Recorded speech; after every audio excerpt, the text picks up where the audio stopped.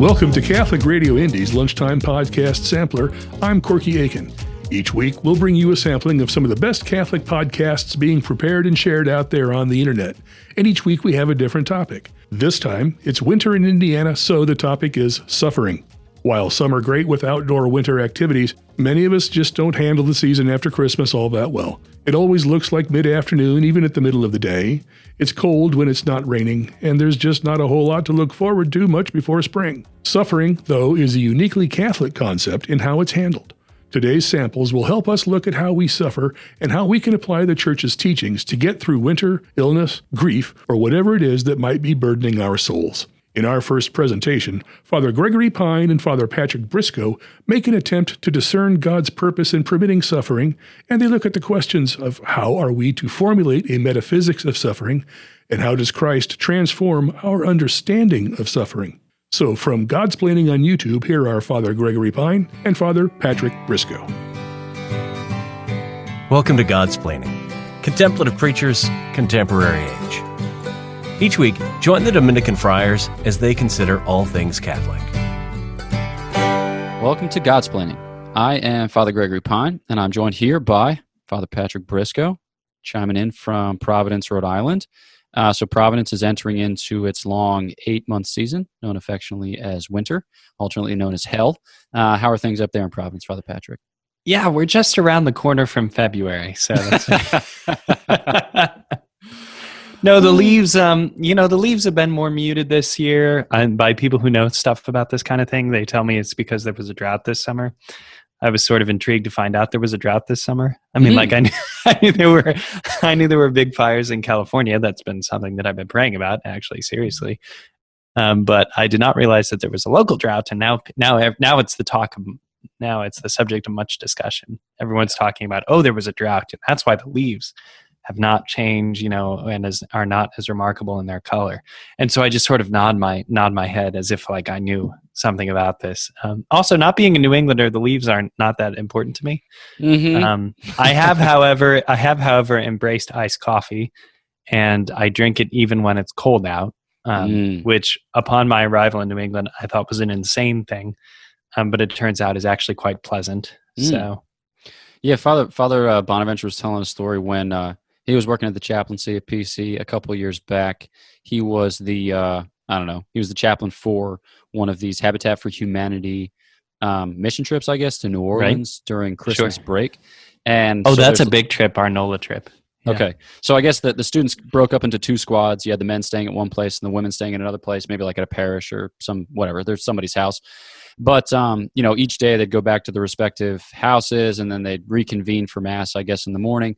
But everyone would go to Mass, or maybe it wasn't Mass. Well, they were keeping the fast. Don't be scandalized. They were going by way of Dunkin' Donuts each morning. And at one point, Father Bonaventure was saying that he and his squad, I think it was with the men, that they showed up at Dunkin' Donuts, a bunch of them get iced coffee. And the lady there, she's like, you wouldn't happen to be part of a bigger group, would you? He's like, what do you mean? He's like, well, we just had a group come in and all of them ordered iced coffees, and we don't really get those orders too terribly frequently. He's like, let me check. So he texted the other people. They'd been there like 8 minutes beforehand. That's right. So a characteristic identifier of a New Englander is that you order iced coffee come what may. Regardless of season or setting, it's iced coffee time. Yep. It is, however, officially pumpkin-flavored season. So, that's very nice. It's back. Yes. And if you're chai tea, you're just waiting for, the next season. So that way you're back in vogue. But don't worry, you get 9 months of the year. Pumpkin spice only gets 3. I think we might actually post this episode in December. So all of this will be just a delightful reminder of what has passed, been lost to you, but that you can rekindle the flame of in this here nostalgic season of live podcasting with Godsplaining. That's right. More time travel. That's it. Yeah. We specialize in time travel.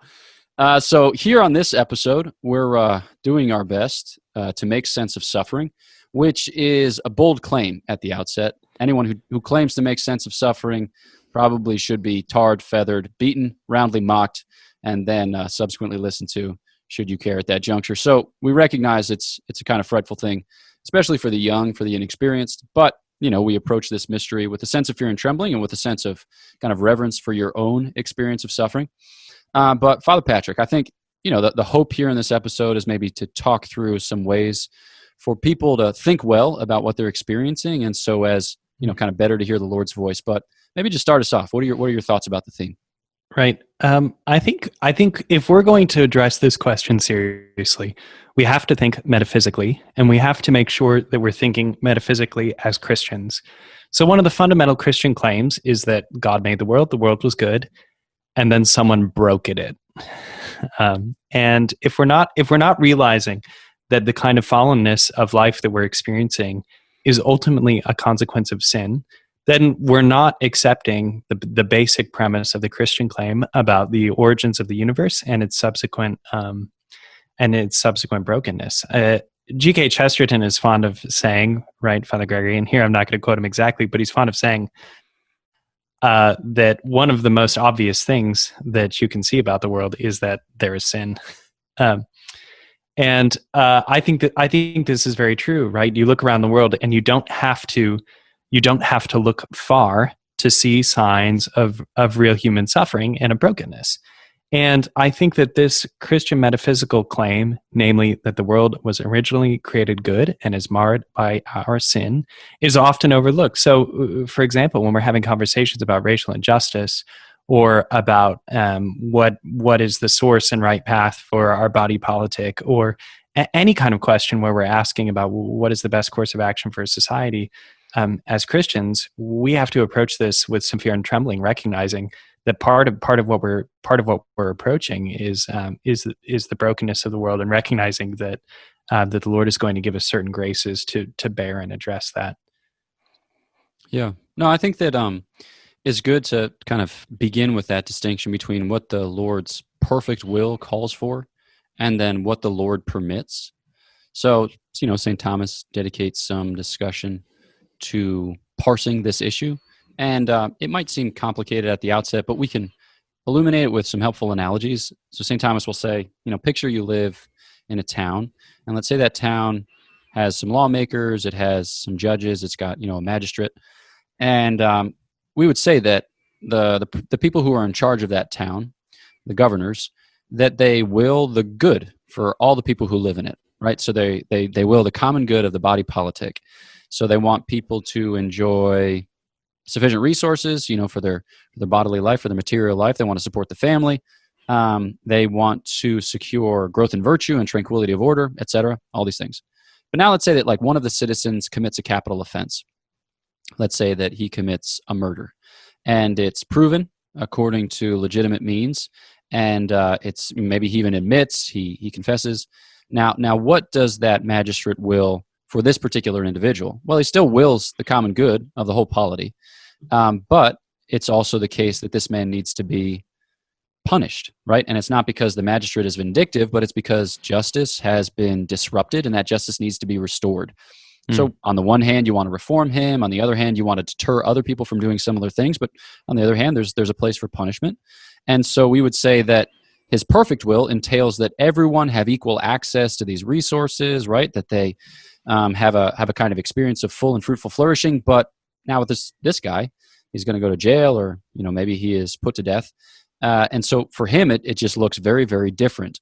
And I think that when we talk about the effects of sin in the world, we have to recognize that it's not God's perfect plan for the world. It's not that God set about at the outset saying, let's just jumble things up, baby. Going to make a bit of a nightmare for all those people involved. But rather, God wants us each to enjoy divine life. But given the fact, taking under consideration the circumstances, that we will step outside of that relationship, that some of us, as a result of which, suffer the effects of sin. But, okay, our minds often go to, wait, am I just suffering for my sins? So what are some ways that we can maybe think better along those lines? Is it that I do a bad thing and then I get punished this much, or is the world just one big cosmic vindication for all of the terrible things that I've done throughout the course of my life? Right. We saw this question in a very real way. It was being asked very publicly at the outset of the coronavirus, right? People were asking, well, what caused it? And there were better and more nuanced and worse and less nuanced responses to that question, right? But at the end of the day, what do I want to say simply? Well, I think that as Christians, we have to say that ultimately, yes, sin is the cause of the coronavirus. Sin is the cause of every disease and suffering we experience, because it's not God who causes it in a direct way. God permits it in his holy will and by the designs of his providence, but he's not the cause of it. It is, however, difficult to say, well, the fact that I overindulged on Easter Sunday, therefore the coronavirus, or you can't point to like a particular action and therefore derive a particular consequence from it. Why? Because only God knows those things, and it belongs to the heart of the Lord to judge them. So we have to be careful about attributing direct sins and implying or asserting a causal relationship between the sufferings we're experiencing and particular sins. That was sort of a beginning of a response to what you were asking, I think. Yeah. I think often in this regard of that passage in John 9 where the Lord and his disciples are passing by the man born blind, and his disciples ask, was it because of this man's sins, right, or the sins of his parents? Or his parents, yeah. And the Lord's like, hard to say. He says, for neither, but that the glory of God might be made known in him. So the Lord isn't so much concerned with like being an input-output bad move, the subsequent punishment machine. That's a really long, multiple hyphenated word mashup. So apologies. That's completely. It translates very well into the German, though. Ah, yes, and exactly. Übermaschinator Sinnen Eigner. Yeah, so it's not like the Lord is poised in his heavens, just looking down on pitiable us and seeing each instance of sin and then devising the perfect punishment that will be communicated in manifest fashion immediately and terribly. No, that's not it. The Lord is about coordinating a work of glory, and he's willing to even use our sin. So wide is the net of his mercy that he casts upon us. So I think, to think about it in those terms, we can look at these instances of suffering or pain and ask the Lord, what work are you about? Or how is it that I can seek your face in the midst of these trying circumstances? So maybe with that, go ahead.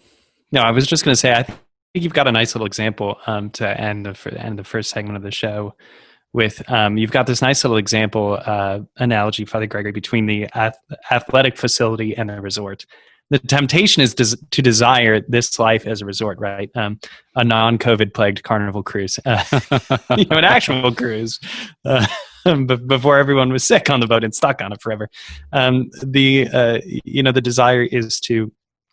desire, of course, the natural desire is to avoid any kind of suffering, and to want things to be pleasant and enjoyable, and to be able to experience goodness in all of our senses to excess. We just want that. And so we can think of the experience of a resort or a cruise or a pleasant vacation or wonderful and pleasant experiences without suffering in our lives that we've had, and desire for all of our life to be like that, but it's not like that. So how does that line up with the athletic facility? What's the point there? Yeah, I think, it's just to say that the Lord is about a work of growing our hearts. So when you think about it, the goal is heaven, right? Not heaven in the sense of like a place where we're going to recline on Barca loungers and, be fed baklava and Turkish delight, but heaven in the sense of like being fully alive, right? Fully engaged with the Lord.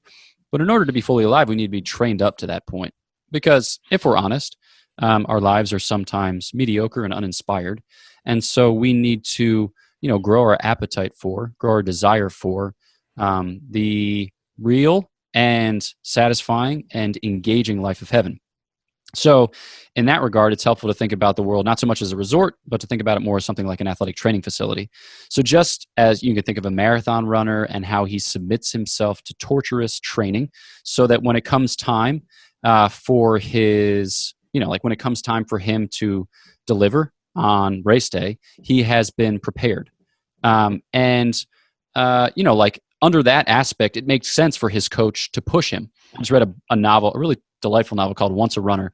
My high school cross country coach had recommended it, and then I'd forgotten about it. And then I was in New York City, and I was just toddling about, and I saw one of these books of tables where they're all on sale for like $1.50. And I was like, dude, I recognize that title. Let's go. But in it, it recounts a fictitious story of a runner named Quentin Cassidy at some nameless Southern university, and he's a miler. And it talks about at one point, he drops out of school and just devotes himself wholly to his training. And he's got an Olympian as a coach. And at one point, he's doing repeat quarters, right? So you're running a quarter mile, 400 meters at the pace where you're going to run your mile. So you're dropping whatever, 58s, 59. So he's cruising along, and he does 20 of them, okay, which is a lot. It's a lot. And at the end of that workout, he's toddling off, to his RV or his trailer or whatever, and then his coach doesn't leave the track, the grass track that he's mowed into this big plot out in the woods. And he's like, yeah, Bruce, what's up, man? And he's like, you want to be a champion, right? He's like, yeah. He's like, you're gonna do it again. And just the way that he describes that next round of 20, it's harrowing, terrible. And then again, he goes to walk off the track after the end of that 20, and Bruce Denton's like, yeah, it's going to happen again. It doesn't matter what time you post for this set, but you have to slug through. Because he's like, at the end of the day, you're going to know that regardless of who else is on the track with you, that you're the most fit, that you're the toughest, that you've endured this type of thing. And so, it goes through the last 20 reps, and they're awful, and it's painstaking, and he sleeps for like 24 hours afterwards, and it's like his kidneys have been continuously punched by a gorilla. But he sees it through. And then when it comes time for him to deliver in the Olympics, he can look across the line and know that he's trained the hardest, and he's been made in such a way as to deliver when the time comes. And so, we're in a race. We're surrounded by a cloud of witnesses, and we want to be trained up so that we can live the terribly real life of heaven, because it's far more real than anything we encounter in this world. And so the Lord is going to permit these things to befall, and he's going to orchestrate them in such a way that they redound to our growth in the life of grace and to our clinging to him. But I know you love running analogies, you yourself. I was going to say, yeah, all of this is very conceptually familiar, but not particularly in a lived way. I walked across campus today. That was pretty impressive. Trying not to brag about my 500 steps. That's great work. That's great work. You got to get yourself in a step count war, with somebody else in the chaplaincy, and then you can just put your. I watch basketball. On. Yeah, it's huge. That's huge. That's super athletic. So great. I moved from the couch to the fridge. Do my 12-ounce curls like a self-respecting American. A well-trodden path, my friend. A well-trodden path.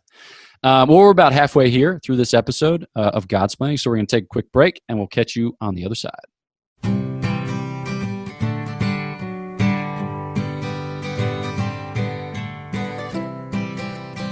This is Godsplaining. Get up to date on all our latest episodes at opeast.org/Godsplaining. All right, welcome back to Godsplaining. Thanks for sticking with us. Oh gosh, man, prepositions today are just tough. No, stop it, Gregory. Okay, here we go. Thank you for sticking with us. That's spelled WITH. That's WITH. That's one syllable, the hardest of numbers of syllables. Just take it. Nice landing. That's right. Thank you. Yeah, Carrie Strug this. It's like 1996. Bingo. All right, so we are talking about making sense of suffering. And in this first half, we just talked about some basic, we said a kind of metaphysics of creation, a metaphysics of suffering, so that we would have in mind what the Lord is doing, what the Lord isn't doing, and how we can frame that conversation so as to begin to think more profitably, or to begin to think more fruitfully. But at this point, we really haven't mentioned the Lord Jesus Christ. And I feel like any conversation of suffering in a Christian setting is incomplete without mention of the Lord Jesus Christ. So what exactly happens on the cross, and what do we witness in that supreme act of love, of obedience, but also of suffering? That's right. Suffering can only be understood from the perspective of the cross for Christians. And that's not because God wants us to be masochists, but it's because he wants to show us what it means to bear the weight of suffering and allow it to manifest his glory. So the French poet Paul Claudel puts it this way. He says that Jesus did not come to explain away suffering or to remove it. He came to fill it with his presence.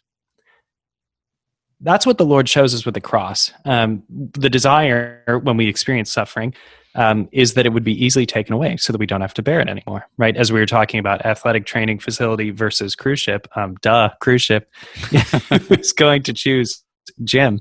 I'm sorry, but you're just wrong if you choose gym if you've got cruise ship as the option. I suppose on the cruise ship there are gyms. I know there are people out there thinking that, but we're not talking about that right now. We're talking about resort life versus suffering. So we want the suffering to go away. And the reality of the shape of this life is that the Lord, in his own example, in the manifestation of what he's done for us in the workings of his grace, has showed us that his glory is not made manifest by taking suffering away necessarily, but it's allowing us to enter into it with him.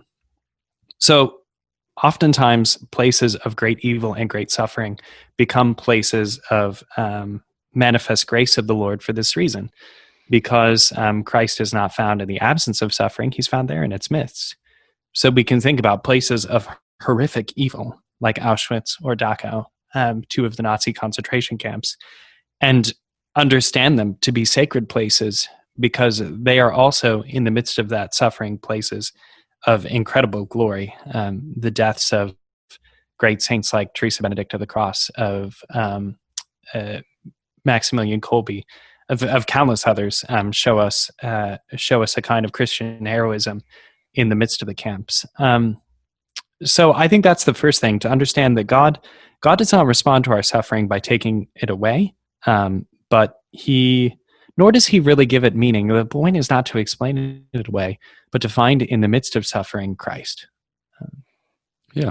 No, I think that when you think about the shape of the incarnation, what's the Lord doing, right? He's taking to himself our human nature, our whole human nature, right? So maybe you've had the experience of suffering something and you've suspected that that experience was foreign to God, right? That the Lord, not that he couldn't understand it because, his knowledge is searching, but then in a certain way, it was embarrassing or shameful when one would think of relating it to the Lord. As I don't know exactly how to give it adequate expression, but I hope that you can begin to see.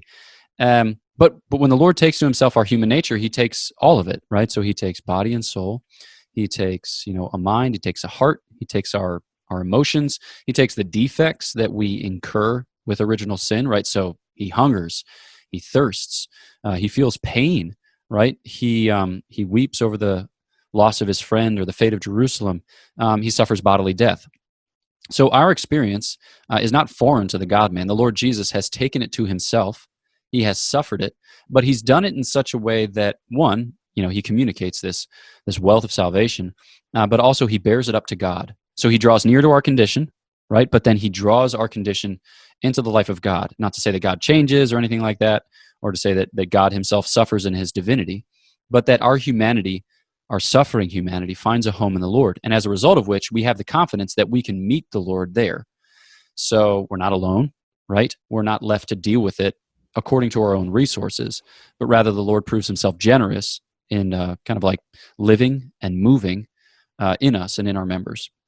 Paul gives us the foundation for that interpretation in Colossians. He says in Colossians 1:24, I rejoice in my sufferings for your sake, and in my flesh I am filling up what is lacking in the afflictions of Christ on behalf of his body, the church. This does not mean that there was something defective in the sacrifice of Christ. The cross, of course, is the perfect sacrifice, the once and for all work of our redemption. But it means that through our sufferings, we're able to be united with Christ's mystical body and with the work of redemption through giving ourselves over to him. Father, the part that we haven't gotten to yet in the episode is that Father Gregory and I are living this in a really personal way right now. And his eyes just open wide because I'm going to make him talk about his own life. And that's fine. And it's beautiful. So my mother has been diagnosed with mantle cell lymphoma. And her particular condition is very serious, and we don't know how everything is going to play out for her. Right now she's undergoing a series of treatments at Cleveland Clinic. And what you recognize is that facing evil changes the way that people are able to love. I mean, if I have to point to something that I'm grateful for in the midst of this, it's for seeing the way that love and the expression of love in my family has changed. I mean, for my own part, I'm faced with questions like, well, how can I help my mom, and feeling like nothing I can ever do, will alleviate her suffering. Like that's just a reality that I'm facing. But like, how can I help her bear it? How can I love her through it?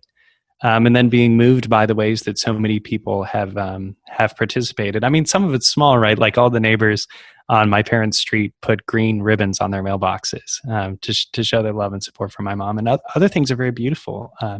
like the fact that my sister and brother-in-law picked up and moved across the country to move back home to take care of my mom and to be with my parents.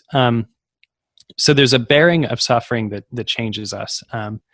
And that's part of what the Lord is doing in the midst of this. Yeah. Well, as Father Patrick gave indication, my mother was diagnosed with pancreas cancer. It's probably about 13, 14 months ago now, which is wild because it's something like 82% of folks who are diagnosed with pancreas cancer die within the year. So already to this point, my mom is just soldiering in a way that's pretty impressive. And I too, it's hard to give an answer as to the meaning of suffering in the abstract, right? I think John Paul II says in neither of us are interested in that. That's not what the project is. And I don't think anyone really is. I think often there's a line at the end of Salve Fici Doloris where St. John Paul II says that it's like Christ does not answer this human questioning about the meaning of suffering once for all or in the abstract. He answers it to the extent that each becomes himself a sharer in the sufferings of Christ.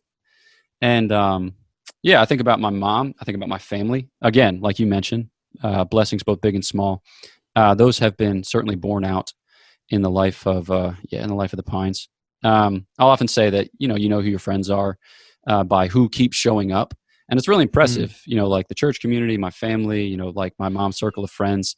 They're just a bunch of people that just keep showing up dedicatedly and intentionally and lovingly and just very humbly and unassumingly, and that's like a serious string of adverbs there. But I'm super grateful for it because my whole family's in the area and they're all able to be present. I make it up there maybe like every 3 or 4 weeks for an afternoon, and it's great to see them. There's this kind of communal dimension where you see how the body of Christ functions in time of crisis. But then there's also the very real connection between my mother and the Lord. It's COVID tide, and obviously people with compromised immune systems are duly nervous. But my mom was going to daily mass up until the day that masses were canceled in the Archdiocese of Philadelphia, and then she was going to daily mass just as soon as those masses were opened. Because you see very clearly in that particular situation what's good, what's good in life. And for my mom, she loves the Lord and she loves her family. She loves her life. She's not going to throw it away. She's not going to be imprudent or tempt fate. But, she wants to live. She for sure wants to live, but she wants some things more than living. And I think that suffering kind of brings that into focus. You think of the example of the martyrs, right? They loved living. They loved serving the Lord. You think about St. Maximilian Kolbe. He was a great missionary, right? He founded these monasteries in the Far East. He had this newspaper with a really wide circulation. He was doing incredible good for the church on earth.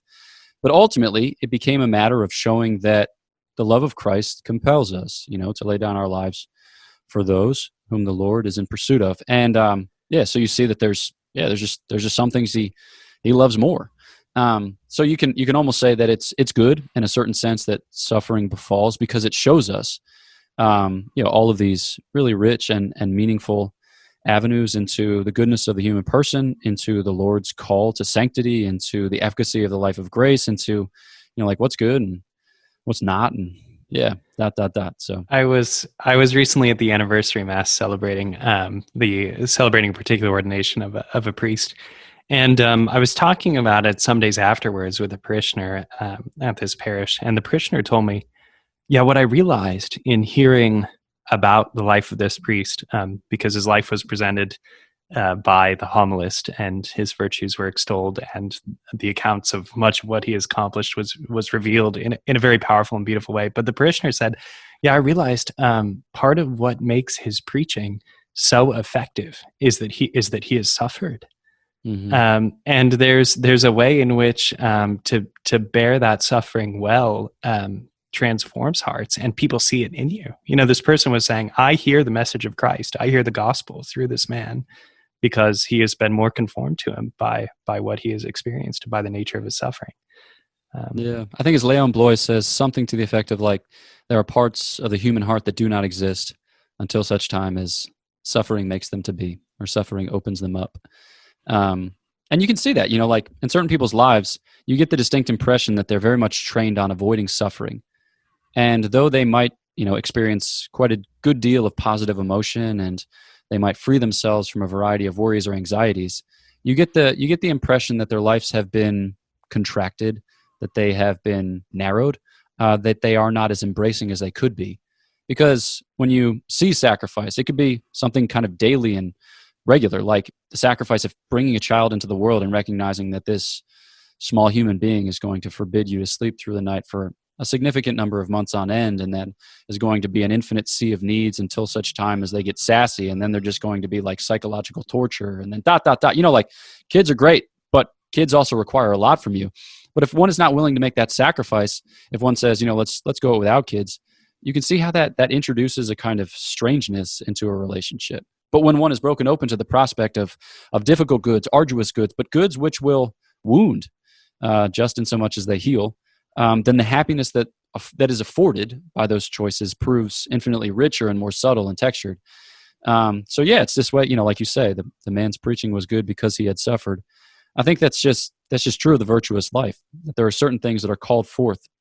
Certainly humility. I mean, like, you think about kind of like young priests, these pimple-faced punk kids that we are, like what, I mean, you can't fake. Like, what do you know? Yeah. It's just impossible. But once you've been ground down, once you've like suffered sports injuries and have come up against your own mortality and have lost people whom you love and have experienced, failure in ministry and have been humbled in your own limitations, then okay, let's talk, let's talk about humility.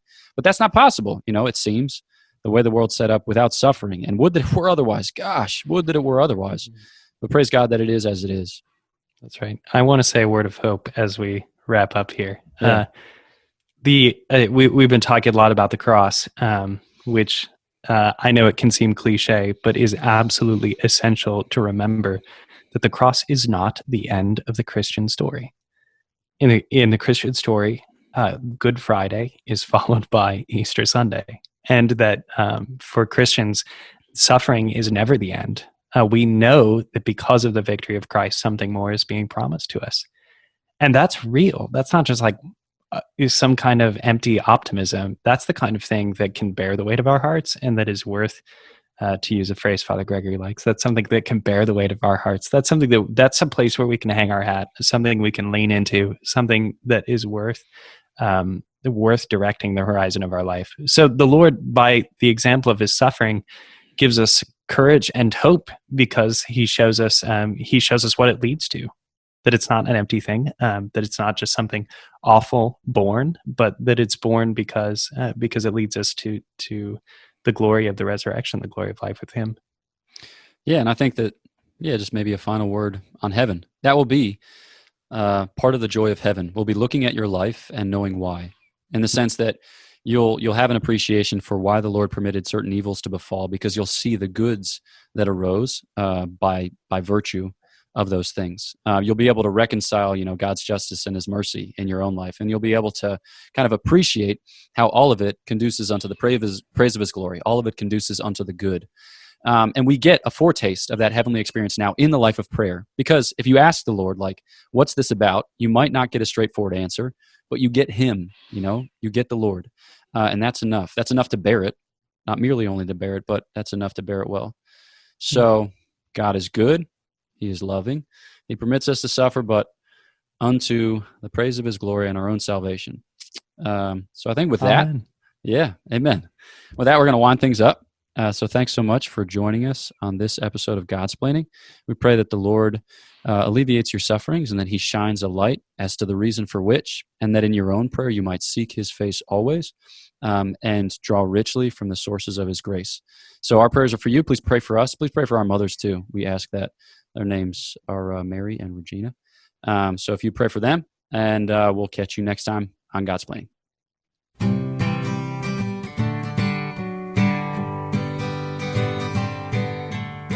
Thanks for listening to Godsplaining, a work of the Dominican Friars of the Province of St. Joseph. Visit us at opeast.org.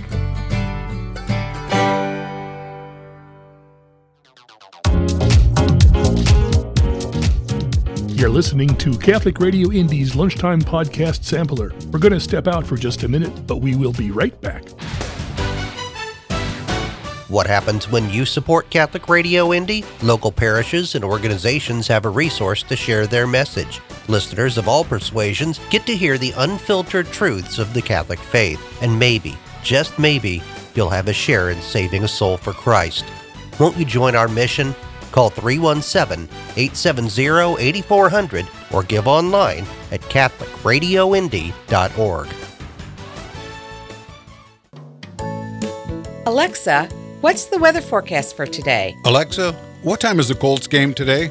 Alexa, remind me to pick up the dry cleaning tomorrow. Has Alexa become a part of your daily routine? Then make sure that routine includes Alexa, play Catholic Radio Indy. Catholic Radio Indy.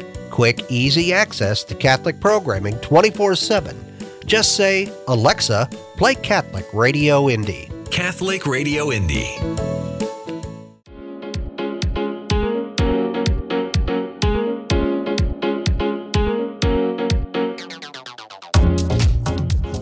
Welcome back. You're with the Lunchtime Podcast Sampler on Catholic Radio Indy. In our next sample, the Catholic Minute with Ken and Janelle Yazinski, look at the apparition of Our Lady of Kibeho in Rwanda. You may ask what that has to do with suffering, but remember what happened in Rwanda some 30 years ago. The seer to whom Our Lady appeared had some startling messages, including the need for suffering, to bear our sufferings every day, and that no one enters heaven without suffering. But there is a way to make it all valuable in God's eyes. I think we need to hear this.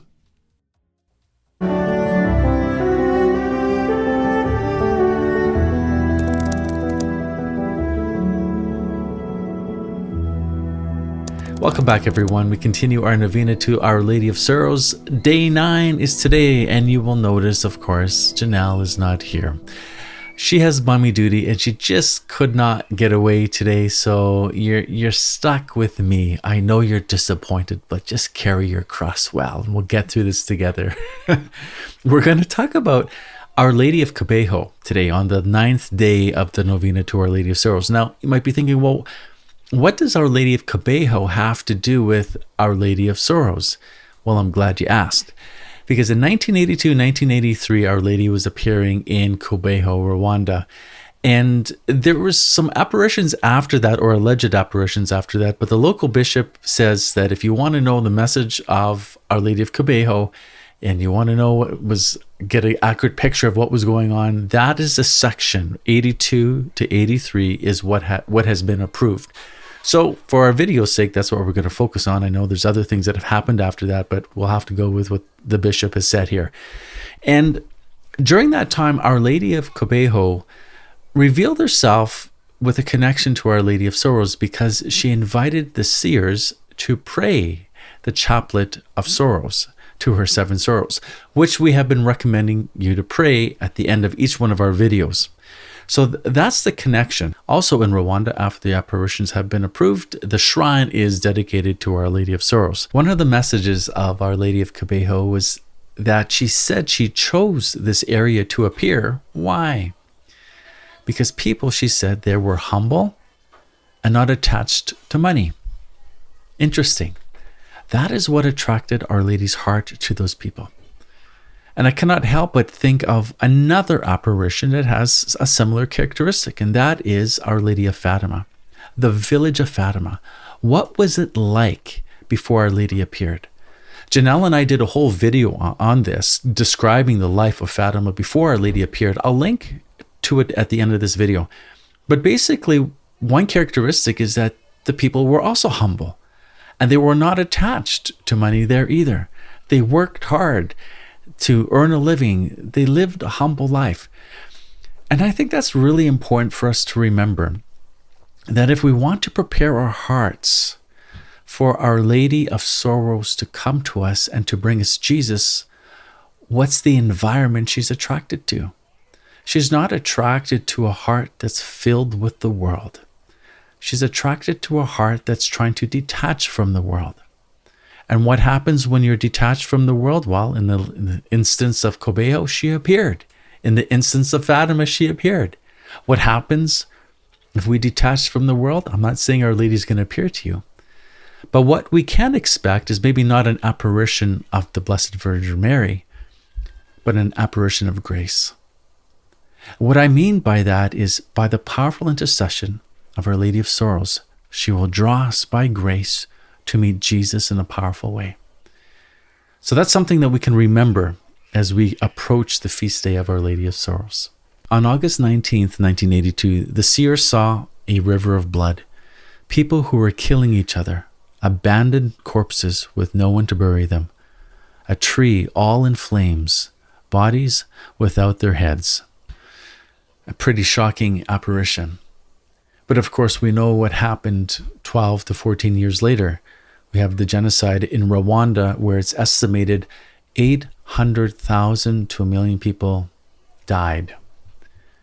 Our Lady came ahead of time, warning the people of what it was to come. She also said in 1982 that the message that she had for Rwanda was not just for Rwanda, but it was for the entire world. Now, how are we to understand that? Well, I came across a wonderful interview done by a priest of that area, and he interviews one of the seers, Nathalie. And the priest got Nathalie, one of the seers, to summarize the message of Our Lady when she was appearing. And that's what I'd like to share with you. Nathalie said, "The Holy Virgin insisted on the need of prayer. She said that the world is bad. It is necessary to pray a lot for this world that is bad, to pray for sinners, to pray for their conversion. She insisted a lot on the need of conversion.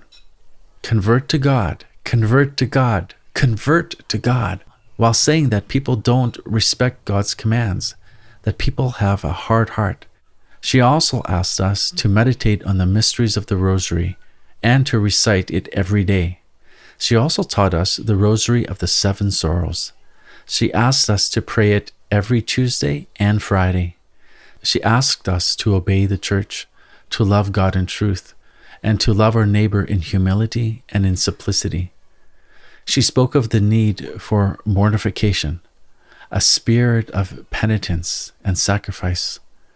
She also spoke of the need for suffering, to bear our sufferings every day.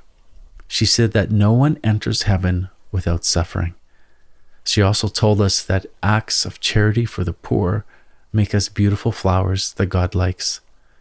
She wanted a chapel to be constructed here in Kibeho so everyone would remember her visit and pray for the church and religious. Holy Mother spoke to us in the language of Rwanda with a very soft voice.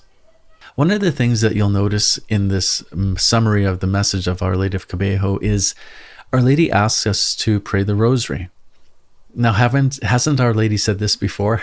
It's kind of a repetitive message, but the truth needs to be repeated because we forget really easily. Isn't it true that we need to be reminded more than we need to be instructed? And I think Our Lady does this. She comes as a reminder every time in her apparitions, touching on the basic things, that sin destroys us, that we need to repent, that we need to turn our hearts to Jesus, that there's consequences to our actions. There's heaven and there's hell, and each one of us is going to be in either one of those two places for all eternity. And now is a time of great mercy, but we have to pray. We have to make acts of reparation for our sin. We have to suffer well. I mean, aren't these the themes continuously over and over and over again? But aren't these the themes that are so often forgotten at the pulpit in our churches? We've reduced the gospel to some feel-good message. Save the environment. Get vaccinated. That's another theme that was preached continuously. We can't forget Jesus. You want to save the environment? Fine. You go do that. But the environment is going to fade away one day, but the soul will live forever. So considering the Rosary and the Chaplet of the Seven Sorrows of Mary, I don't think Our Lady is asking us to stop praying the Rosary and substitute it for the Chaplet of the Seven Sorrows. She didn't say that. It's an addition to. And so that's something that I think that is well to remember if we're going to pick up this devotion. I would never encourage someone to stop praying the Rosary. And I don't think Our Lady would do that either. March 27th, 1982, Our Lady said, "The world is evil, and it rushes towards its ruin. It's about to fall in its abyss. The world is in rebellion against God. Many sins are committed. There is no love and no peace. If you do not repent and convert your hearts, you will all fall into an abyss. Does it get any clearer, friends, that we need to focus on Jesus, turn from sin, and be faithful to Mary's son, Jesus? And Our Lady of Sorrows, pray for us.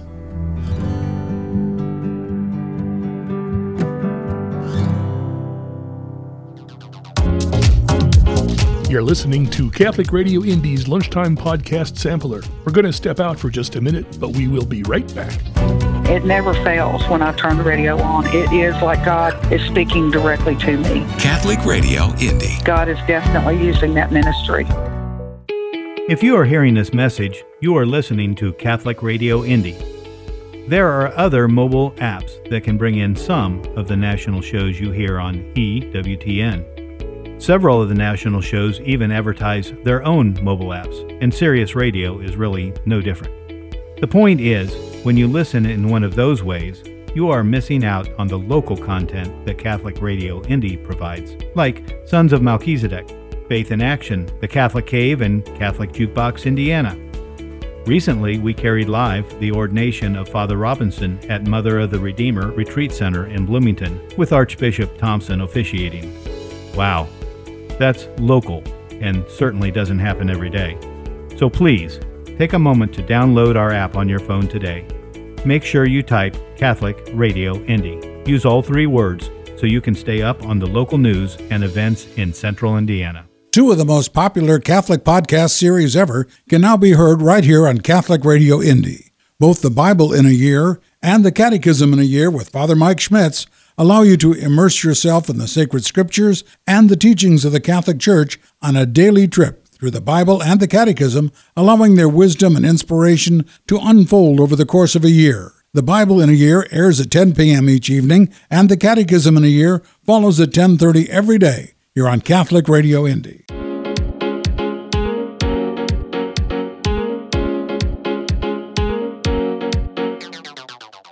Welcome back to the Catholic Radio Indy Lunchtime Podcast Sampler.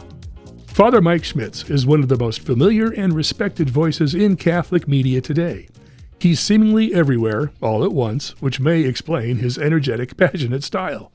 Father Mike has spoken about many topics, but as we approach Lent, as if there wasn't enough for us to focus on already, his words about how we approach and endure the sufferings of this life are a good way to begin the preparation of our hearts to receive Jesus this Easter.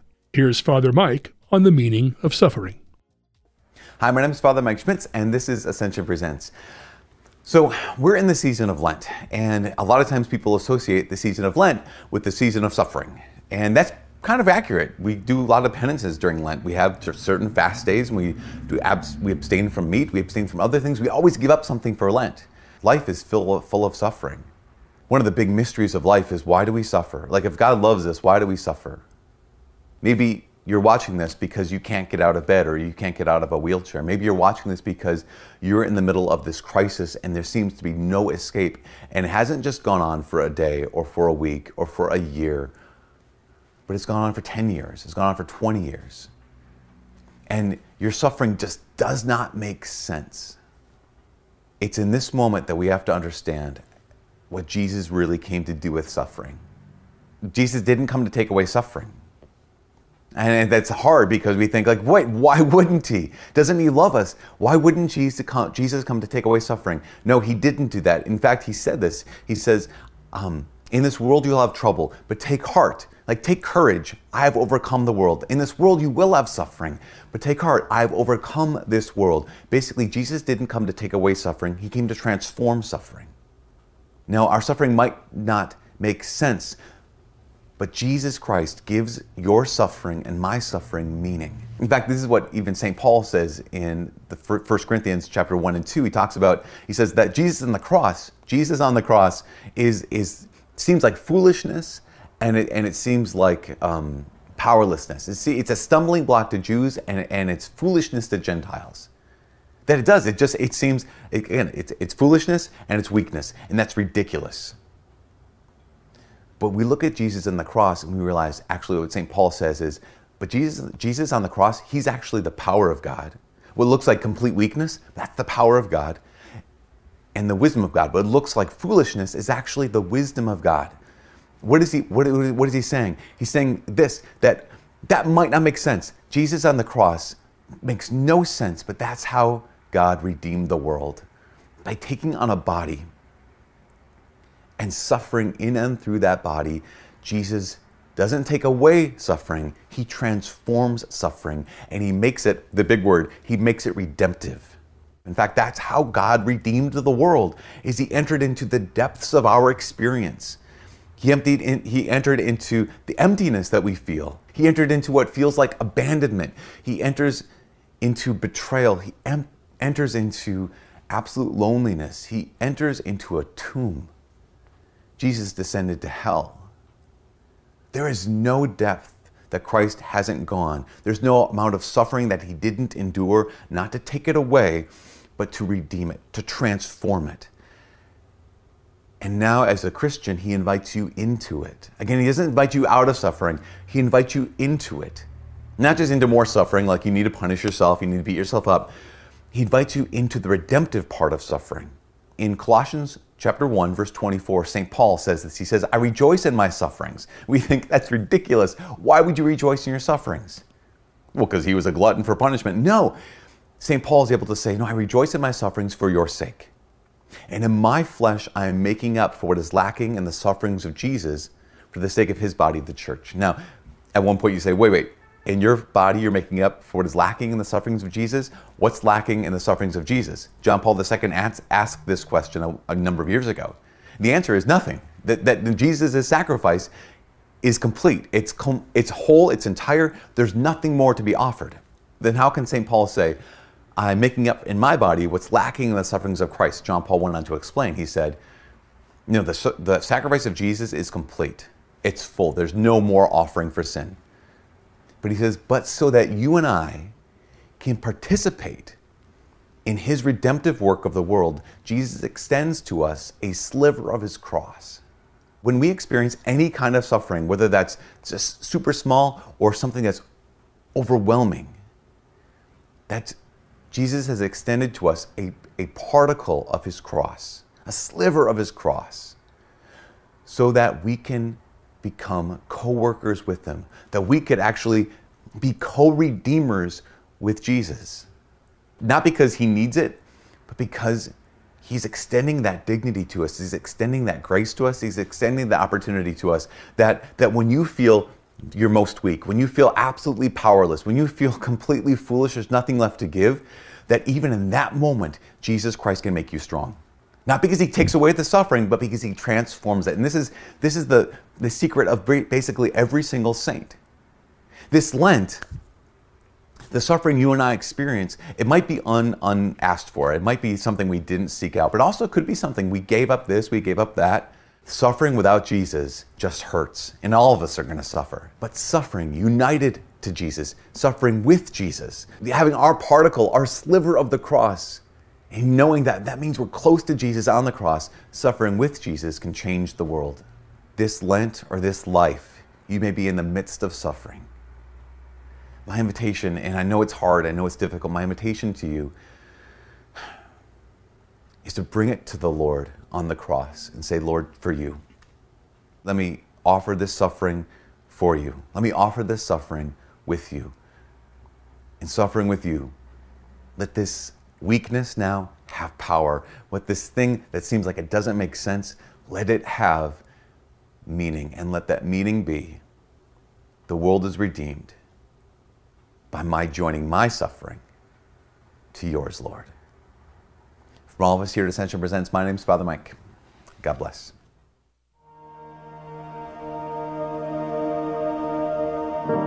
Jesus loves you. He always has. He does in this moment. He will tomorrow and for the rest of your life. Truth heals. Catholic Radio Indy.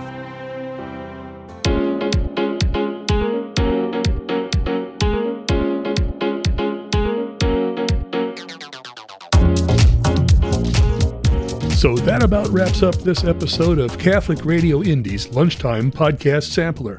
Thanks for suffering through it with me.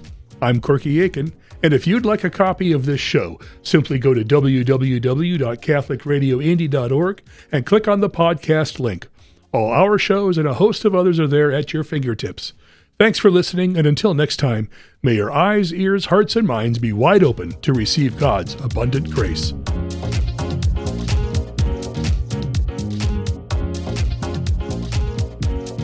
You can hear the Holy Mass every day at 8 a.m. right here on Catholic Radio Indy.